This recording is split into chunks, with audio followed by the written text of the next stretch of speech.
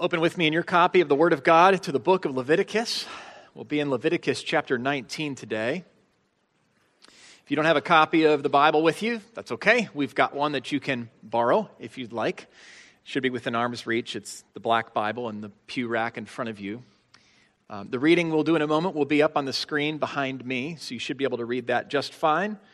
And as it is, you're welcome just to listen to the sermon and let it hit you. I'll be reading and engaging with Scripture as we go along.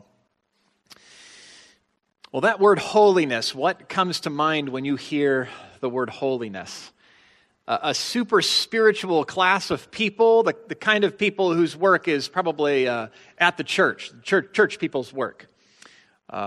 Pastors who don't work with their hands because they're always praying with their hands, doing that spiritual kind of thing. Maybe you hear holiness and you think of the really proud people, are really good at keeping rules, really happy with themselves that they keep them, making rules to keep and for others to keep. Or maybe you hear holiness and you think super boring, like holiness is not doing things I might want to do, and if it's fun, that's not allowed.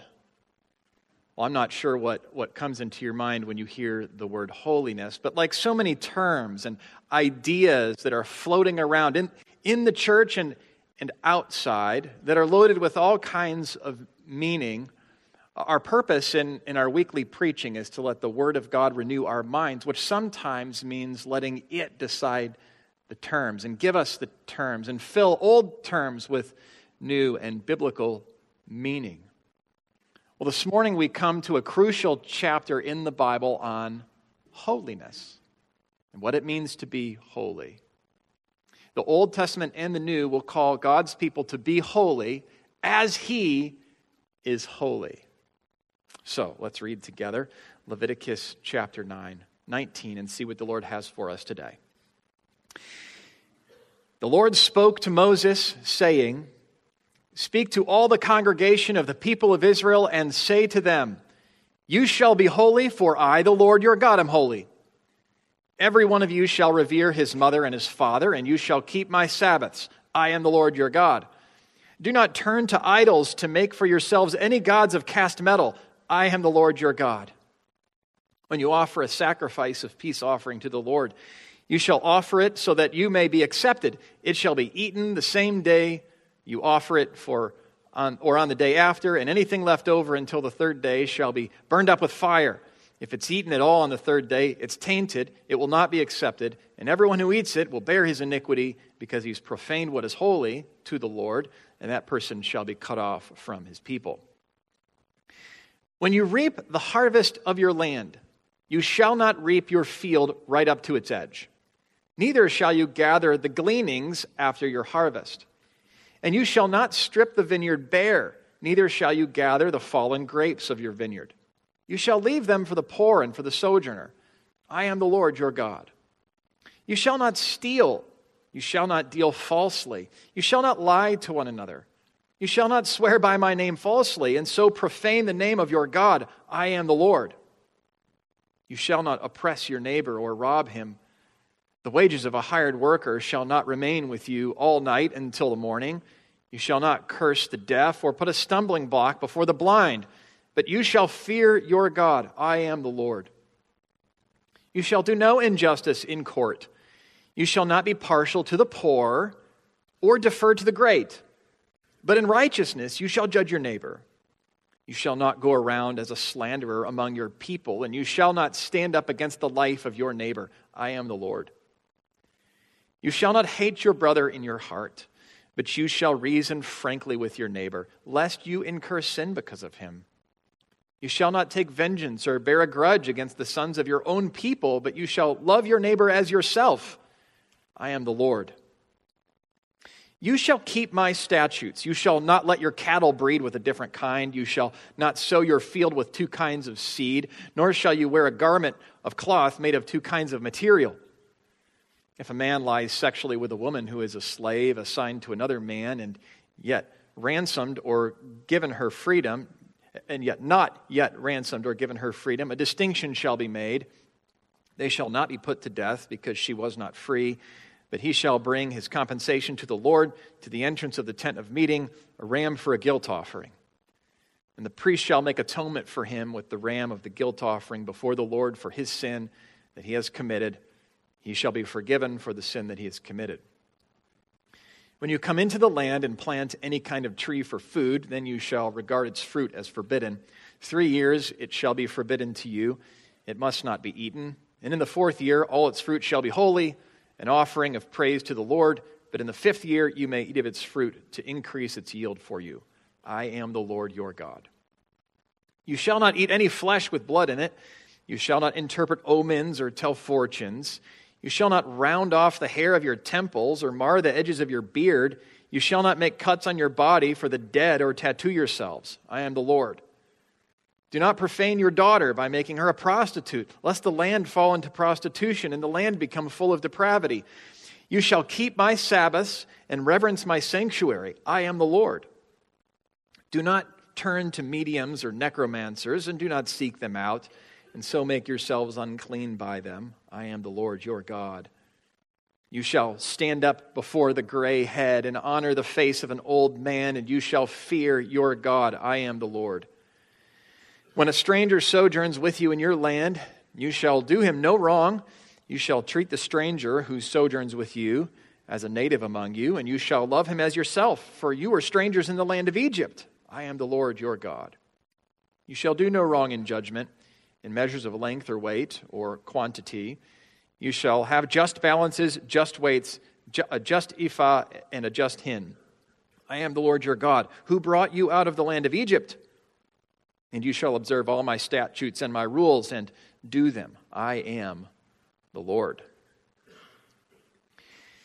Well, this is the Bible's most famous chapter that you have never heard of. Never heard of it. We've heard of some of these chapters, especially by now, Leviticus chapter 16. We should all know what that is if you've been with us for the last number of weeks. It's the middle of the first 5 books of the Bible. Thematically, it's that moment when one goat takes all of our sins into the wilderness and the next goat goes all the way into the presence of God representing us. And it's the big moment of resolution to the question raised at the very beginning of the Bible when sin entered into the world. How will we get back in with God?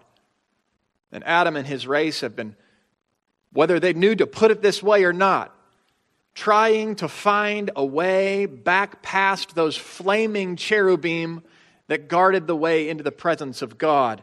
And so in chapter 16, on the Day of Atonement, that especially famous day, we saw our way back.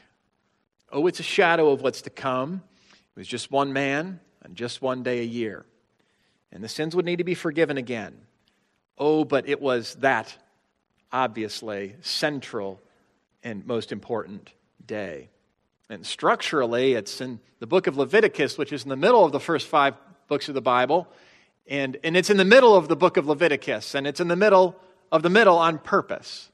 That day is famous for a reason. But this chapter, chapter 19, no one talks about chapter 19. And yet we quote it all the time. This chapter, verse 18 specifically, I'm sure you heard it, amid all of these other foreign and sometimes strange type of commands. Some commands you're like, oh, I'm super glad that's in the Bible, proud of that one. And then the next one, really wish that one wasn't in the Bible, don't know what it means. But this one right here, verse 18, you shall not bear a grudge, but you shall love your neighbor as yourself. I am the Lord. I thought that was Jesus' command. He copied that from Leviticus, which is exactly what he did. In terms of what we have recorded from the mouth and the lips and the teaching of Jesus, this is the most quoted verse. So there you go. Leviticus chapter 19, the most quoted verse by our Lord. And of course, it's picked up in the rest of the New Testament and by the apostles in different ways. So this is a famous chapter that you have never heard about. It's also a frustrating chapter. I mean, look, in verse 19, right after that great one, you shall love your neighbor as yourself, we have that command about not, breeding different kinds of cattle or sowing different kinds of seed in the field or wearing garments made of cloth of 2 kinds. And You just intuit polyester is okay. Because you've never heard a preacher rail against polyester. Even the ones that like to make up commands, they weren't making up commands. Well, maybe they were about polyester, but, two kinds of fabric, what is this? I'm sure there's something complicated going in the Bible, which means that for me today, it's fine. And yet, how does that work exactly? We won't get into all of that as we've been exploring it in previous weeks. But just a reminder that not every command here on the page of chapter 19 or the book of Leviticus is doing the same thing or is there for the same reason. We said last week, you have some commands that are according to God's creation design. So a command not to murder or against adultery. Well, whether we had the Mosaic covenant or not, those were in force. In fact, we have those kinds of commands before the Mosaic covenant. And yet there are some commands that are, we could say, according to God's redemption design. They serve a specific purpose, maybe to separate the people of God in a cultural way out from among the nations. And that may be part of what's going on in verse 19. So you don't have the same motivations for every command. Even some of God's creation design commands, some of them are straightforward. Last week concerning adultery. But even this week, we have some commands that are aimed at the care of the poor. And while we're not an agrarian society, we intuit that there's something there for us. So even some of these commands are culturally situated in a fairly specific way. And this Old Covenant was written for its first readers in an agrarian society. And our New Covenant is written for us in our age. And there are sometimes ways we need to translate a command into our immediate context. We don't get out of a command to care for the poor on Jesus' lips just because exactly how that's done in his day isn't maybe exactly how it's done in our day. So you've got commands here that are here for different reasons, and even if that doesn't make sense of everything in a moment, that's at least a start and helpful. Well, the scripture says here at the head, God would have his people to be holy. You shall be holy, for I, the Lord your God, am holy. And we get commands like that in our New Testament, these as commands. Being holy as he is holy, as he is righteous, purified as he is pure. Walking with him. There's a sense in which we are to be like God in his nature and to imitate him. And this seems to be a given, a command, a first order of business for those who have been made his. Those who belong to him will be like him and become like him because they are his. So this morning we're exploring this matter of holiness by means of Leviticus chapter 19. And apparently, it wasn't obvious to the readers when they would hear, you shall be holy, for I am holy. I, the Lord your God, am holy. What precisely that would mean. You look at verse 37 here at the end of the chapter. And you shall observe all my statutes and all my rules and do them. I am the Lord. And we have psalms that meditate on the statutes and the rules of the Lord and speak of them as honey and as more valuable than gold and in all these beautiful, incredible terms. And when we see God as he is, and when we have our head and our heart on straight, these things are beautiful. And yet they need to be spelled out, rules and statutes and the observance of them. And he has a whole chapter here of the kinds of things. It's not exhaustive. It's like a little collection. It's like a collection of examples of what it would mean to be holy as God is holy. And even this chapter, you can lay most of the 10 Commandments along one of the verses here. They're not all exactly represented. But we could say that this chapter reflects the 10 Commandments, or the Decalogue given in Exodus chapter 20. In fact, Exodus 20 begins as this chapter begins, with a reminder, I am the Lord your God. And here at the end, who brought you out of the land of Egypt. And what God has done for us, even though this old covenant couldn't complete the work of transformation in us, What God has done for us in redemption, even in this shadowy way, always precedes what he calls us to in transformation, even what he enables. Be holy, for I am holy. We could conclude from that simple phrase that as we now work through the chapter to consider specific commands in this long list, that they're teaching us something about what God is like. That a command to be holy, down here on the ground floor in this specific way, reflects something of what God is like, invisibly and in heaven.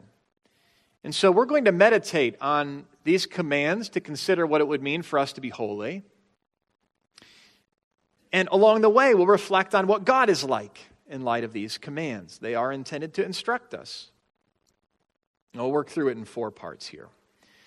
The first verses, let me walk you through at a really high level how the chapter is put together, and then our sermon will divide along those ways. So we have a first section here in verses 1 through 8, that first command to be holy as I'm holy, and then a collection of commands that are largely having to do with his worship and sacrifices at the tabernacle. And then verses 9 through 18 is a collection of commands concerning love for neighbor, and that's how that collection of commands culminates. Then, starting in verse 19, really to the end of the chapter, we have miscellaneous commands. There's some connection between one and another. There's some kind of flow, but it's not terribly tidy. I even read this chapter and thought, this kind of seems like a first draft of the 10 Commandments. Like if I was just doing a first draft, just get it out. Get it out. This is all the stuff that might come out. And I think, well, if I have to pick 20, what would they be? And then if I had to pick 10, what would they be? And the Decalogue, the 10 Commandments, has a very beautiful order and symmetry to it. It could even be summarized. Love the Lord your God and love your neighbor as yourself. Jesus summarizes it this way. This chapter, not so neat. But as it is in life, right? As we advise one another and go about our daily life, and we collect applications of simple commands in the Scriptures, well, we end up with a bit of a mishmash. And this is something of what this is. There are even instances in here where we're not quite sure what was going on precisely. And we can reconstruct the scenario to try to discern what's happening. And we'll do our best this morning, and I won't belabor any one point. It is a long list. All right, well, since we've got a long list, let's get into our 4 divisions of the sermon. I said the text is cut up about 3 ways. I'm going to add one more point using verse 37 to wrap it up. You shall observe my statutes and do them. I am the Lord. And this morning's sermon may feel a little more listy than usual. I've got a lot of lists. And I thought, I need to tell them I have a lot of lists coming. And I thought, I have a great reason to have a lot of lists. The whole chapter is a list. God gives lists. So your preacher will give you some lists this morning.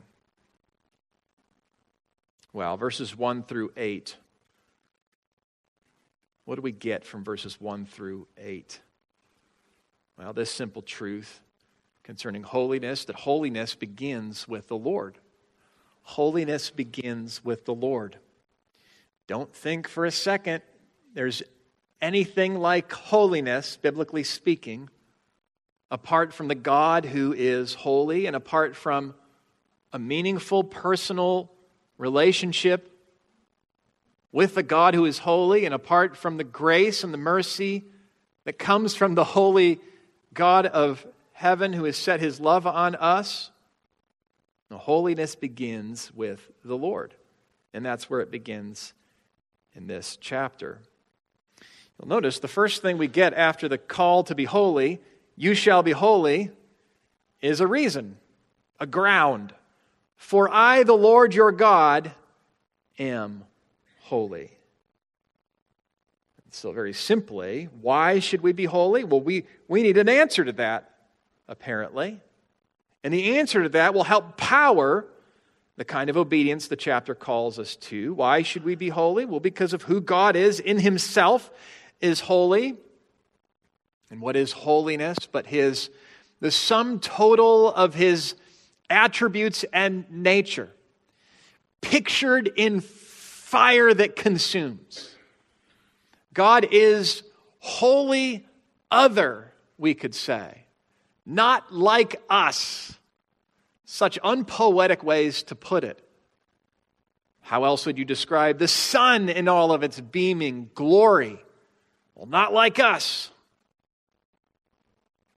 No, God is holy, and He is in Himself intrinsically holy. And connected to this is, the way the term is used, is His ethical purity, the purity of His purposes and His motives, His intentions, His life, His actions. There are no impurities in Him, in His nature, and there are no impurities in His actions and His dispositions and His ways toward us. And it is not in that first intrinsic other holiness that we are to be like Him, although we are to be set apart for Him and unto Him and by Him. This chapter pushes that truth down to the ground of daily life in our ethical manner and ways. We're to be holy because of who He is in Himself and because of who He is for us. For I, the Lord your God, am holy. He didn't say, I, God, am holy. No, He said, I, the Lord, Yahweh. That's the personal name that He gave to His people through Moses in order that they might know Him as their God, their personal God, that God who has set His steadfast love and mercy upon them. I, the Lord, you know me. You are mine and I am yours. The Lord your God am holy. So you be holy. And why? Because of who I am and because who I am for you and because of who you are in me, because I've set my grace and my love upon you. And He doesn't let them get away from this. I am the Lord, or I am the Lord your God, or the Lord your God who brought you out of Egypt. I am the Lord is just shorthand for that longer version, 16 times in this chapter. Once about every other verse. No, it's a point of emphasis that God is our covenant Lord who has set His affection and love on us and in grace has come after us, has redeemed us, has forgiven us, is the God who calls us to be holy. We can trust Him. And what a wonderful prospect it is that we could be holy as He is holy. Imagine how this would be heard. For it was the glory of His holiness that consumed the animal out of the tent. It is the glory of His holiness that means we must stay away because of our sins, but He will forgive our sins and draw us to Him, and then He will make us holy as He is holy. And as we've said, the first 16 chapters of this book, when the language of holiness comes up, it's associated with the tabernacle and associated things, the objects of the tabernacle or the priests. But through chapter 16, and once we've drawn near to God, symbolically and in a representative way through Aaron on the Day of Atonement, now the book turns to address our ethical life in the language of holiness. In other words, it's actually possible for us to not just draw near to God having been forgiven, but to become more like Him. And in that way, the book of Leviticus represents a movement away from God, outside the tent where Moses can't get in, increasingly into deeper intimacy with God. So into the tent in chapter 16. And now a transformation of the people is to begin. Now He instructs them in how they may live so that they may be like Him and so enjoy the blessing of His life and presence and fellowship. This book is all about getting back with God. We don't just want to get back to Eden with our sin. We want to get back to Eden and leave sin behind. And so it is that one day when we see God as He is and we see Christ as He is and we are transformed, it's not just in the new creation that we won't sin because we'll have chains on our hands or somehow be technically, robotically kept from sinning.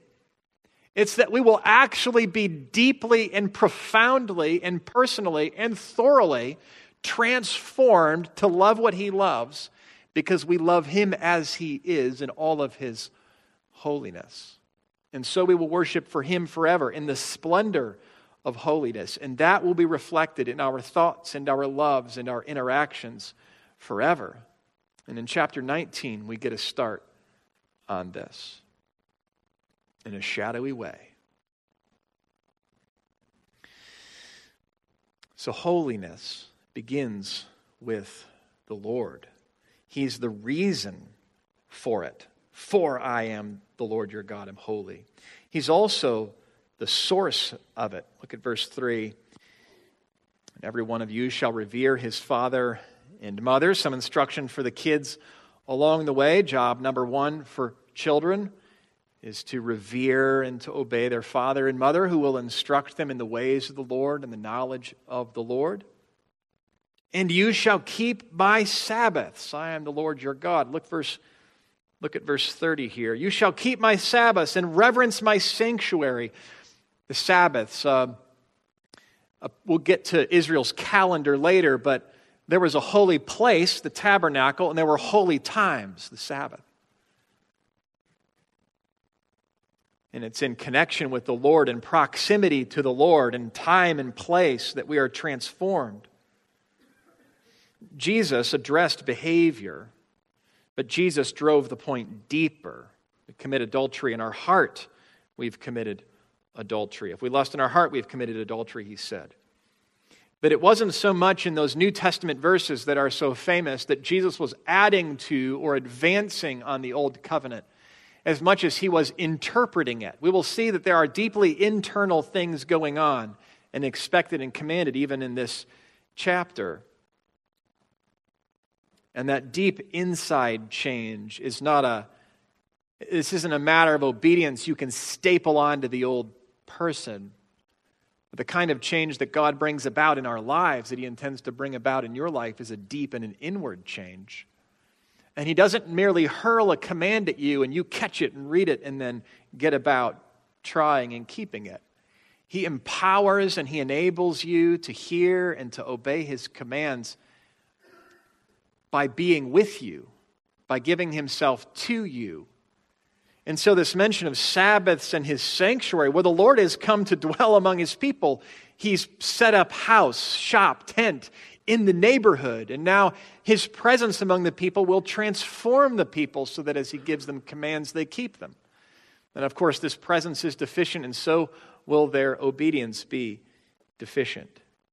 My point is just simply that he's not only the reason for this call to holiness, but he is the source of any holiness that they will know.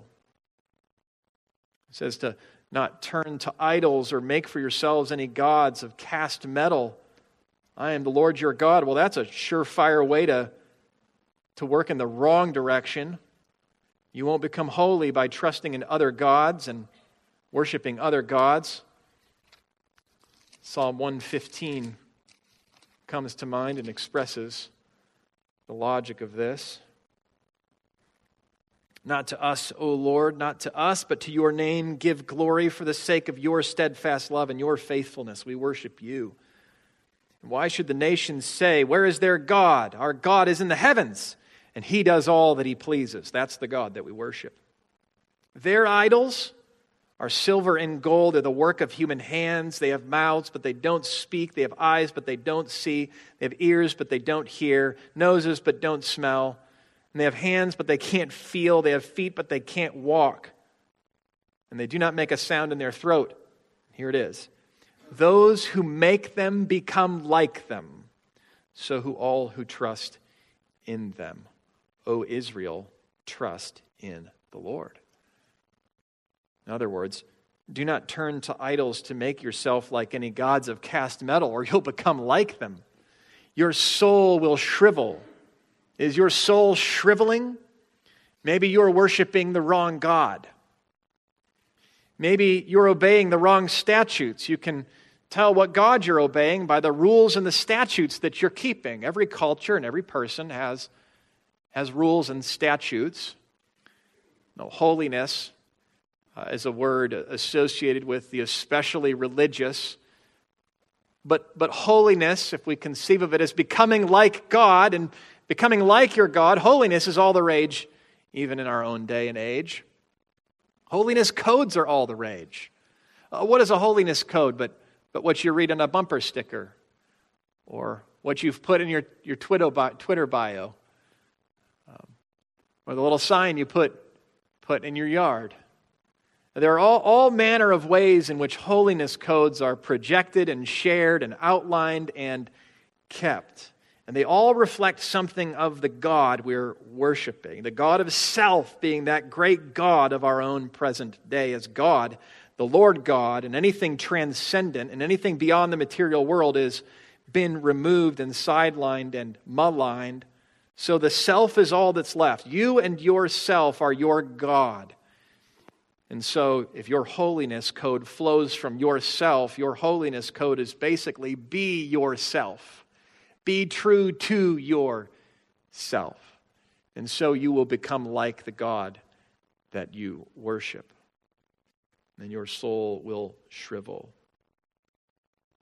So he begins with God, the reason for holiness, the source of holiness, and he is as well the goal of holiness. This is why he has rescued his people out of Egypt, for their sake and for the sake of his own name and glory and joy. That they wouldn't serve Egypt and Pharaoh, but would come to his mountain and serve him. And he would give them his law and give them himself. And so the Lord has given us himself that we might serve him and delight in him. He is the reason and the source and the goal of holiness. Don't let yourself think on holiness apart from thinking on the Lord who has brought you out of your darkness and your sin and death to himself. Holiness begins with the Lord. But it doesn't end there. Holiness leads, in the second place, to love. Now this collection of commands in verses 9 through 18, I'm going to read a few verses here from the book of James, and I just want to see if you recognize any of them. We read this earlier in the sermon, of course. You don't have to turn there, but I'll mention the verses I'm reading in James 5:12. Above all, brothers, do not swear either by heaven or by earth or by any other oath. Let your yes be your yes and your no be your no. Behold the wages of the laborer, in verse 4 of chapter 5, who mowed your fields, which you kept back by fraud, are crying out against you. And the cries of the harvesters have reached the ears of the Lord of hosts.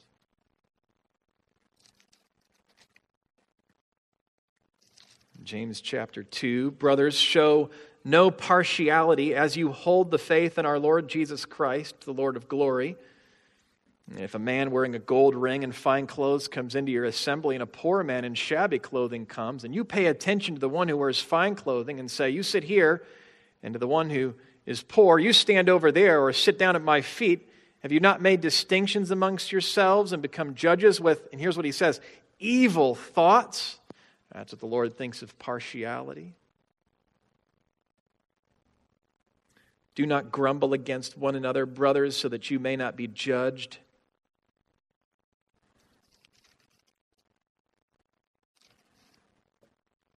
And finally, in James 2, verse 8, if you really fulfill the royal law concerning the Scriptures, quote, you shall love your neighbor as yourself, unquote, you are doing well. But if you show partiality, you are committing sin and are convicted by the law as transgressors. We could go on with other books. Back to Leviticus. That's just a survey of some of the commands of James on New Covenant believers.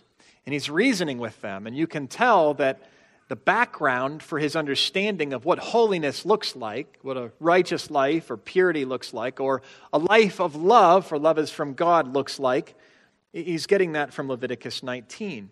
God has not assumed we know exactly how this works out, so he's given us lists, and in verses 9 through 18, we get a list. We get some flesh on what it means to love our neighbor as ourselves. And so let's work through this list together. The center of the list is verse 18.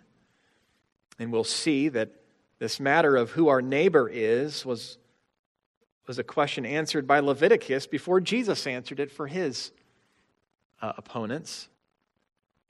And here we're going to see love of neighbor for the poor and for those being defrauded and for brothers and enemies and those accused in the court of law, even the deaf and the blind. So what does it mean to love our neighbors, since holiness leads to love? Well, it means loving our neighbors with our things, Verses 9 and 10. When you reap the harvest of your land, you shall reap your field right up to the edge. Neither shall you gather the gleanings after your harvest. This was a way in which the Lord, through his people, provided for and cared for the poor, those who did not have property, those traveling through, those who were destitute for one reason or another. There are a variety of ways in which someone could lose their property and be without home. And this was a way that they would care for those who were in such a situation. They wouldn't reap their harvest all the way to the edges. The edges were open, and the leftovers were on the ground too, and those could be gathered up. And what does this tell us about our God, except that he is a generous and a giving God? And he cares for us in our times and circumstances of destitution. And as a testimony to the nations all about, Israel's way of caring for their poor was an indication of the God they served. This was an agrarian society, and so this is how they were specifically commanded to care for the poor. And by way of simple application, we ought to have our eyes and our ears and our hearts out for opportunities that intersect with our own lives to help those who are in a particularly vulnerable, destitute circumstances. And the closer they are to us in proximity, the closer we are with our knowledge of the circumstances and the need, the more it behooves us to do what we can. Now, this passage would not permit every apparently kind act if it is done merely with good intentions. We live in a particularly complicated world with a particularly complicated economy, and there are ways to structure care for the poor that work against their good. All that has to be kept in mind. There's no straight line from this passage to a government policy for the poor. This was a command for individuals and on the ground around the corner from the poor, or as they came through to care. It assumed a truth of private property, and so a government that seeks to confiscate individual private property and so to redistribute it with a goal that is much greater and more farther reaching and ambitious than caring for the poor, but to see the poor brought into an equal situation is not justified by this passage. Jesus himself said the poor will always be with us. So our purpose is not to eradicate poverty. The Lord will do that one day. But to care for those who are in need, who are within reach. And to be eager for the opportunity to do so. For it is the very heart of God. So ponder this passage and what that means for you. Maybe that means tending to the need of a family member across the country. They're close to you even though they're far away. Or a neighbor who has fallen on especially hard times. Maybe even in the course of your work, you own a business and you see things around you and have the opportunity to employ somebody in a special kind of an arrangement to help them. And I know some of you, and I have known good businessmen and business owners over the years who have done, to some extent, risky things and expensive things to help. And sometimes with great fruitfulness and at other times without it. There are all manner of ways to apply this, but the simple takeaway for us needs to be, and then you can do the rest of the work in your own life, that the Lord is a generous God who meets the needs of those in destitute circumstances, and so His people ought to, as He does, have a generous heart and seek to meet the needs of those who are in desperate circumstances, especially those who are of the household of God. And if you've been around here long enough at Heritage, you know the stories. And maybe you've been the recipient personally of the generosity of your brothers and sisters in this church who have given to you and cared for you in profound and costly ways and with big, full hearts of love that testify to the name and the glory of God and His holiness. And so to the extent that we take care of our own who are in destitute circumstances, we testify to our neighbors in the community and the whole world concerning the holiness of God. See that? The holiness of God, how great and majestic and other He is actually, you get a window into it. You get a look at it in the generosity of a church and caring for its destitute, and a Christian for the poor. So, we share the holiness of God. We reflect His holiness in love as we love with our things. Also, as we love with truthfulness. Now, verse 11 and 12. On to a different topic. You shall not steal. Why am I saying truthfulness? You shall not deal falsely. You shall not lie to one another. You shall not swear by my name falsely, and so profane the name of your God. I am the Lord. What I imagine happens here, stealing's not okay. I'm putting the accent on truthfulness. Someone steals and gets caught and tells a fib, tells a story, has a lie to cover it. Have you ever lied to cover a sin? Kids, adults? And then it goes a little deeper. Now they're in court. In the next verse, 12, you shall not swear by my name falsely. Oh, the stakes are raised. Doesn't want to get caught. I swear on the name of my God. I haven't done it. And so profane the name of your God. I am the Lord. Commit now to speak the truth. Commit now to speak the truth in the moment when your sin is found out. Decide now, Christian, because you'll sin. But decide now that in the moment when you're caught, if you haven't confessed your sins as you ought to have, that you will tell the truth when asked about it. Do not steal, and then don't deal falsely, and don't lie to one another about it. It may lead you to swear against God's very name and profane the name of your God. I am the Lord, He says. No, Christians are the ones who turn from sin, but even as we continue in sin because we are sinners and not fully fixed and redeemed yet, are the ones who nevertheless walk in truth, confessing our sins and walking in forgiveness and fellowship and in the light of the truth that we are sinners and God is holy. So we love with our things and we love with truthfulness. And now we move from a relationship where in verses 11 and 12 we may have had equals, now to a relationship in verse 13 and 14 where one has more strength or power than the other. And so we love with the strength that we have. You shall not oppress or defraud your neighbor or rob him. The wages of a hired worker shall not remain with you all night until the morning. So to defraud or oppress or rob your neighbor, to defraud would be to keep something back that they are owed. And to rob would be to take something from them that is theirs. Moses gets it from two angles here. And he moves on to get a little more specific.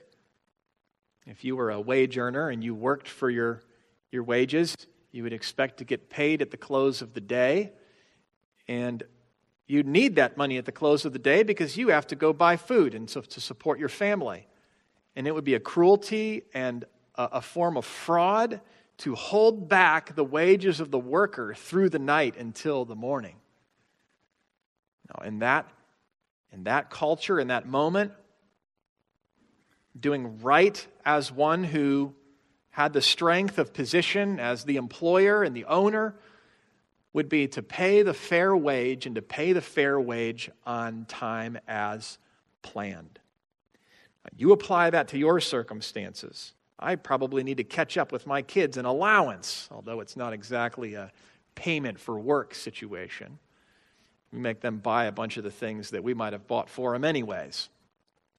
But sometimes they say, "Hey, Dad, it's been a while." I'm like, "Oh, I got to talk to your mom and see where we're at." If you're an employer, careful with your books. This applies to your books. You owe someone money right now? You have a crafty scheme and a complicated story that depends on a number of sensitive angles and interpretations as to why you don't owe this or that? Pray to the Lord concerning this and look down at the page and ask yourself whether you're withholding wages. In your circumstances, whether you're defrauding, holding something back that belongs to somebody, or whether you have taken something from somebody that belongs to them. Well, then we have this next verse, verse 14. You shall not curse the deaf or put a stumbling block before the blind, but you shall fear the Lord your God. Now that's interesting. How does that apply? Well, I think all these go together. The hired worker is in a vulnerable position. The deaf can't hear. Don't curse them and mock them. The blind can't see. Don't put a stumbling block in front of them. No, fear God. You don't fear the deaf or the blind. You fear God. And they're made in God's image, and you'll treat them as God would have you. And you'll honor them and esteem them, and you won't curse them, and you won't cause them to stumble. Now, we love with our strength. We love with our legal judgments, verses 15 and 16. Do no injustice in court. You shall not be partial to the poor or defer to the great. But in righteousness you shall judge your neighbor. So that's deferring to the poor. Why would we be tempted to do that? Well, out of compassion. It's actually an injustice to defer to the person in a weaker circumstance, in a legal scenario, out of mere compassion. As it is unjust to defer to those who are great out of maybe fear for them or a reverence or an esteem or a desire for their favor. James will apply the second, but the first applies just the same. We get many commands like this in the Old Testament concerning the poor. In our legal judgments, we show no partiality. And we love even when we're wronged, verses 17 through 18. Oh, let me jump up to 16 real quick. So don't go around as a slanderer among your people. That's connected to the legal judgment thing, just above it. So in the course of court proceedings, this would mean not running around throwing one of the people under the bus so as to stir up public opinion against the life of your neighbor. And so this would have all kinds of applications. But minimally, patience as it concerns legal proceedings when one is accused of one crime or another. Protesting outside of a courthouse or a justice's house would be a disgusting sin. Let's not get caught up in those things. Verse 17 now, we love even when we're wronged. You shall not hate your brother in your heart, but you shall reason frankly. What's the opposite of hating your brother in your heart? See, that's an internal ask from Moses. Well, the opposite of that would be to reason frankly with your brother. So instead of stewing on how they're wrong and what they've done to you, and I promise you, your brother, your neighbor, your family member will do you wrong. Will give you reason to make them an enemy. Well, the opposite of that, the way to be productive with that, the way to be holy when wronged against and tempted to hate your brother would be to reason with them, to speak with them, to rebuke them for their sake, but also your sake, lest you incur sin because of him. So here's what this means. You may live with someone who sins against you. I do, although I can't think of anything that she's done to sin against me. I know my wife lives with someone who sins against her. You may live with someone who sins against you. I know you do, if you live with anybody. You certainly work with people who sin against you. You're friends with people who sin against you. Their sins against you are not permission for your sins. Their sins against you are 100% their fault, for which they are culpable, and your sin of hate in your heart against your brother or sister or spouse or friend are your sins. So reason with, rebuke the person sinning against you and engage them as a way of fighting hate in your own heart. And to the extent that you have stewed and not been creatively productive in that relationship, you may have sinned against them and will stand before the Lord for your sins. There's a lot to say to our own marriages in this little verse right here. Don't hate your brother or sister in your heart, friends. You shall not take vengeance or bear a grudge against the sons of your own people. Here it is. Here it is for your marriages. But you shall love your neighbor as yourself. I am the Lord. So that's how holiness leads to love. Now, in this third section, I'll just be especially brief and stitch some things together here. The takeaway from verses 19 to 34 is that holiness encompasses all of life. It encompasses all of life. It encompasses everyday life. That command about fabrics and such had to do with separating the people from the nations. And there's some indications that one thing that was special about the divine realm was the mixtures of things. In Ezekiel, we have these heavenly creatures, which are the mixtures of creatures. And we have another place in Deuteronomy where seed is sown, and now the ground is holy when two types of seed are sown. And then the fabrics for the priests were a mixture of things. And so a way of keeping a distinction and teaching Israel in all of her moments and interactions and decisions that the Lord is one thing and they are another. This rule applied, but it doesn't apply today. But in their everyday life, they were to consider God as holy. In marriage, in this verses 20 through 22, we have something of an ambiguous scenario concerning a slave, someone lying sexually with her, and the owner of the slave. Servant may even be as well a translation. There's not a one-to-one between that institution in our own country's history here. In most cases, a woman would be betrothed to a man. Marriages were arranged. And if they weren't a slave, you would have both would be convicted of adultery and put to death. But in this case, I think the takeaway is she's not to be put to death, and he's to bring a guilt offering. In other words, I don't think this is a random scenario that happened to be on Moses' mind, but in the same way that he says, love your neighbor as yourself, and there's an accent on the common Israelite, there's also an echo of your treatment of those who are outsiders, and often slaves were outsiders, or accent on the weak, and certainly those would be servants under your care would be weak, and this little passage right here is for her protection when violated. So in marriage, it extends to sexual relations. At the table, in verses 23 through 25, we have that bit about plants and food and waiting to eat the fruit. Once they get in the land, this is a reminder that God has given them all of their provisions and all of the food that they will ever eat.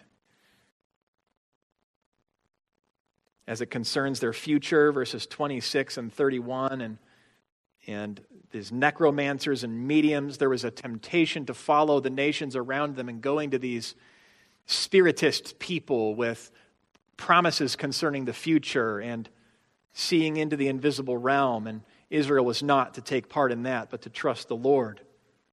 It extends to suffering and loss in verses 27 and 28, and that bit about cutting yourself and tattoos and the beard, our ways of expressing mourning and grief in the face of loss and perhaps someone's death, or even trying to contact them or relate with them into the invisible realm of death through cutting and tattoos, and that was not to be.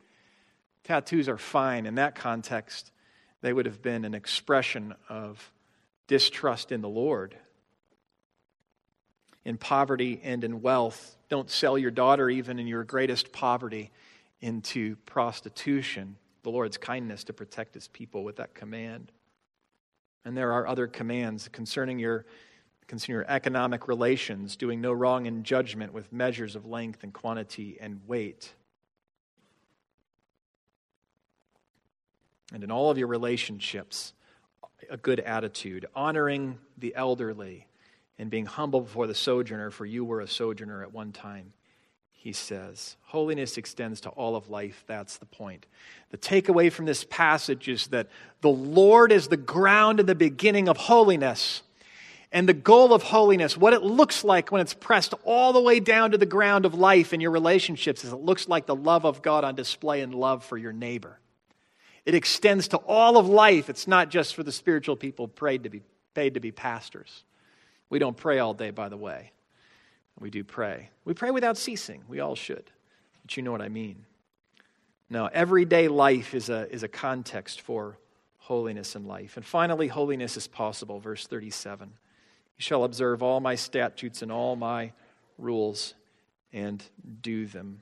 In a shadowy way, God's intention was for his people to obey him, but it wasn't what it should be, and they weren't what they could be. And ultimately, Israel as a nation would fail as her leaders would fail in keeping commandments.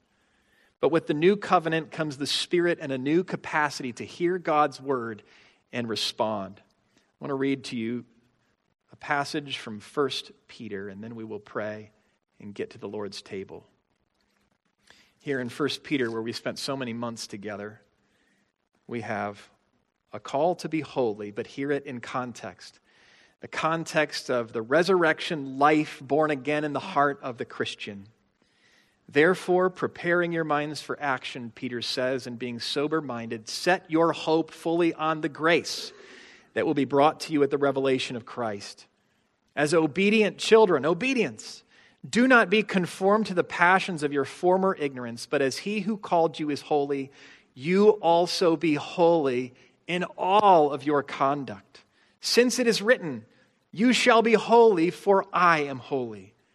And if you call on him who is Father, who judges impartially according to each one's deeds, conduct yourselves with fear throughout the time of your exile, knowing that you were ransomed from your futile ways, inherited from your fathers, not with the perishable things such as silver or gold, but with the precious blood of Christ, like that of a lamb without blemish or spot.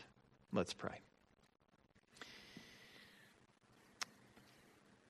Oh, Father, you have called us to yourself, and you have called us out of darkness and into your marvelous light, and out of the kingdom of darkness and into the kingdom of your beloved Son, out of death and into new life, life in the Lord Jesus Christ. And you have done this by your Spirit, your Holy Spirit, by which you've given us new life that can respond to you, that desires to obey you.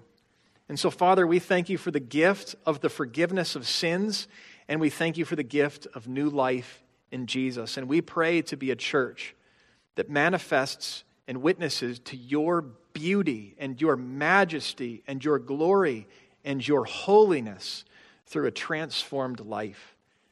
And we pray that in our sojourning and our exile, that we would abstain from the passions of the flesh, and that we would keep our conduct pure among the Gentiles, so that when they speak against us as evildoers, nevertheless they will see our good deeds transformed because of your holiness and glorify you on the day of visitation.